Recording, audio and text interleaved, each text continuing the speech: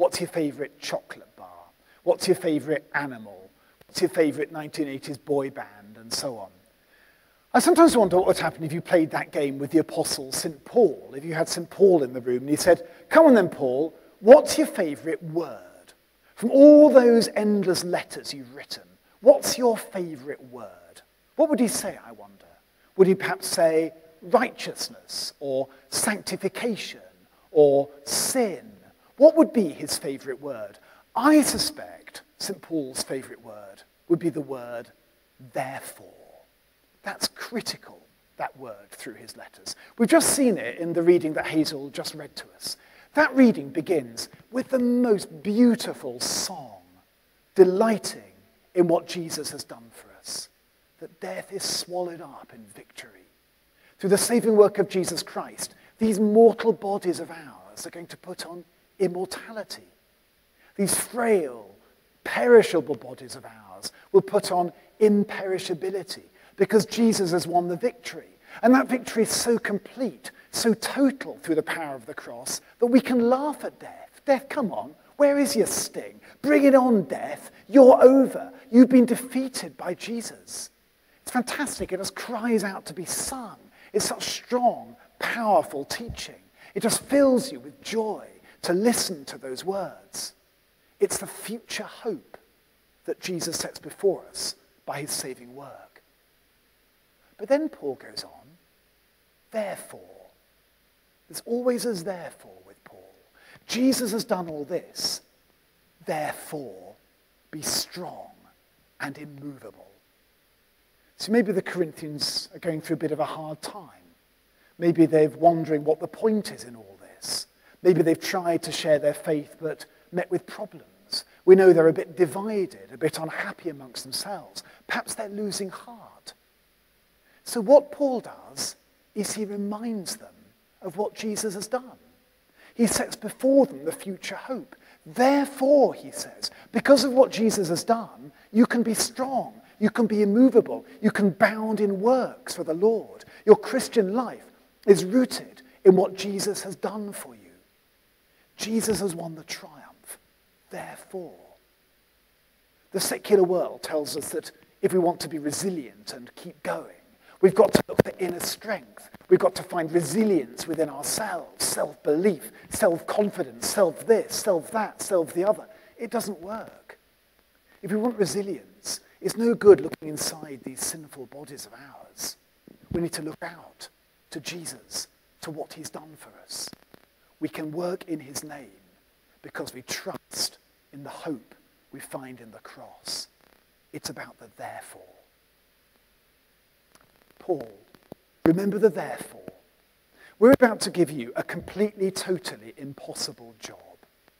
As I know you won't be styled vicar, but you will be the incumbent of this parish in a few moments. So you legally will have the cure of souls of everybody who lives within the geographical boundary of this parish. You're legally responsible for the salvation of all the thousands of people who live in the boundary of the area that this church serves.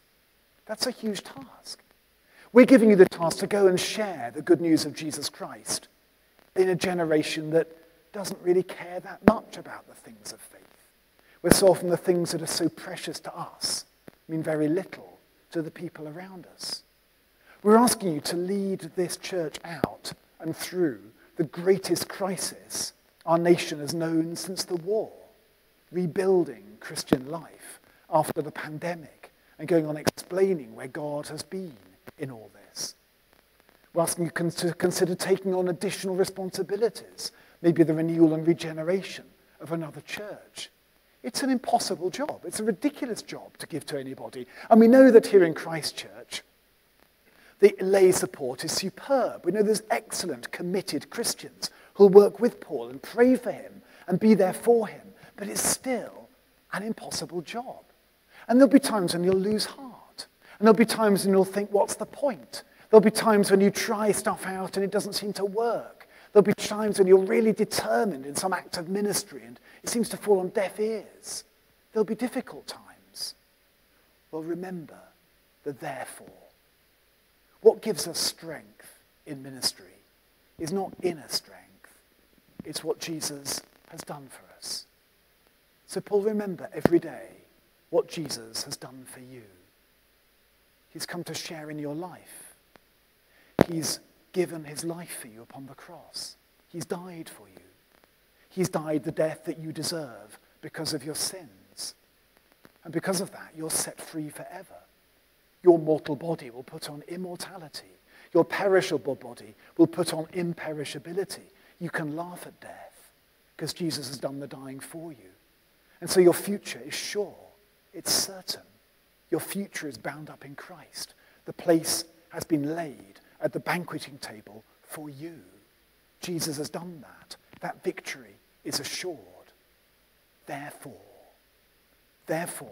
you can be strong and immovable. Therefore, you can abound in works for the Lord. Therefore, you can keep going.